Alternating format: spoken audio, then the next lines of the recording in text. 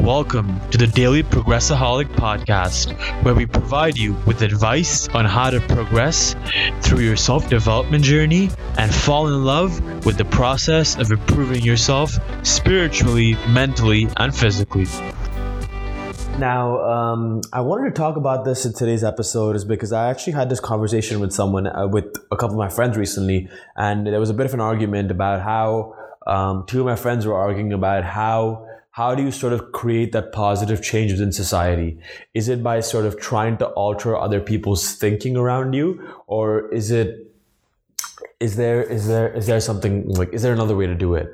And there were two sort of philosophies. One was that, you have to actively try and challenge people and challenge their thinking and try to get into their head and keep explaining to them how to really think and how to change their mindset. The other idea was the fact that you don't stop them from actually thinking, but you just work on yourself so much that you sort of become a beam of light around people and you sort of motivate them just by the way you are. And so they sort of change around you.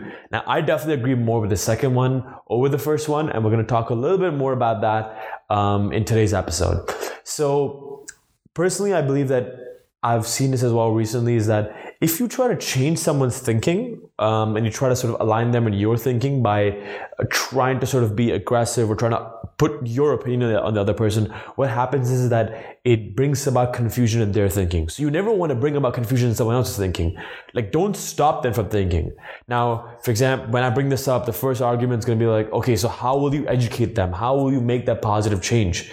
It's like, then like how will you sort of, make them reach from point A to point B and become a better person to basically lead to a better society. This analogy was brought up by one of my mentors, and it was like, the wise man doesn't sit in the crystal palace, the crystal palace far away with their wisdom. With all the wisdom in you, you must mingle with the public at all levels. So that doesn't mean that if you think you're spiritually enlightened, you go and live in the Himalayas or something far away into the mountains because you believe that that's the way to live. Your true ability to live is to learn what you've learned and be able to function in society and better society as a whole. So with that wisdom in you, so when you sort of learn and when you educate yourself and, when you sort of get into spirituality or you work on your mindset and you learn and you believe that you want to sort of spread this wisdom as well, instead of trying to encroach it on someone else, do your work as beautifully as you can without a touch of ego or selfish desires.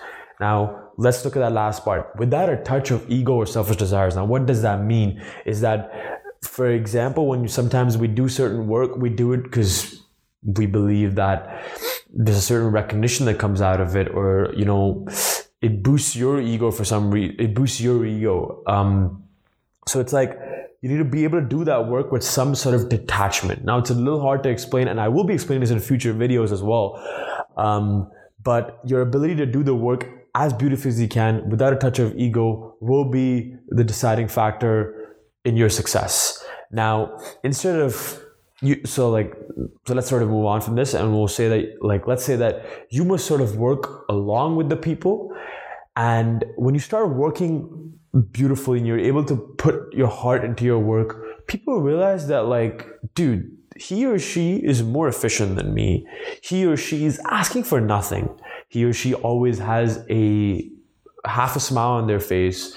And I'm working right next to this person. And I'm miserable. While this person is always cheerful, efficient, productive as hell. And people started watching and thinking that this man has so much work, yet he's so cheerful, yet he's so happy. And it's like, what is the secret of this? Just imagine you have someone sitting next to you, and this man or woman is cheerful, happy, more productive than you, more efficient than you. You're just gonna ask yourself, you're like, what is the secret of this? How is this person able to do all this? And that's when they start observing you. They start imitating you. They start to figure out, what is the secret behind this? How is he doing? How is he or she doing it? And to sort of model that, they start imitating you, and they try to start to model the way you approach life. And slowly and steadily, the ripple effect widens itself, And this influence from you will be caught on to others. And slowly and steadily, the entire community comes under the sway of the right living. So be a man or a woman of example instead of trying to be a man or woman trying to change someone else's thinking. Thank you so much. I know it's a little hard to understand, but I hope I was able to bring you some value in today's episode. Thank you. If you liked any part of that, please leave us a review. It would mean the world to us. And please let us know your thoughts. How do you think we can improve and continue providing more and more value to our community? Because we're here to serve our community, and we want to make sure that you guys have the best time possible and really kill it in your self-development journey. Thank you very much.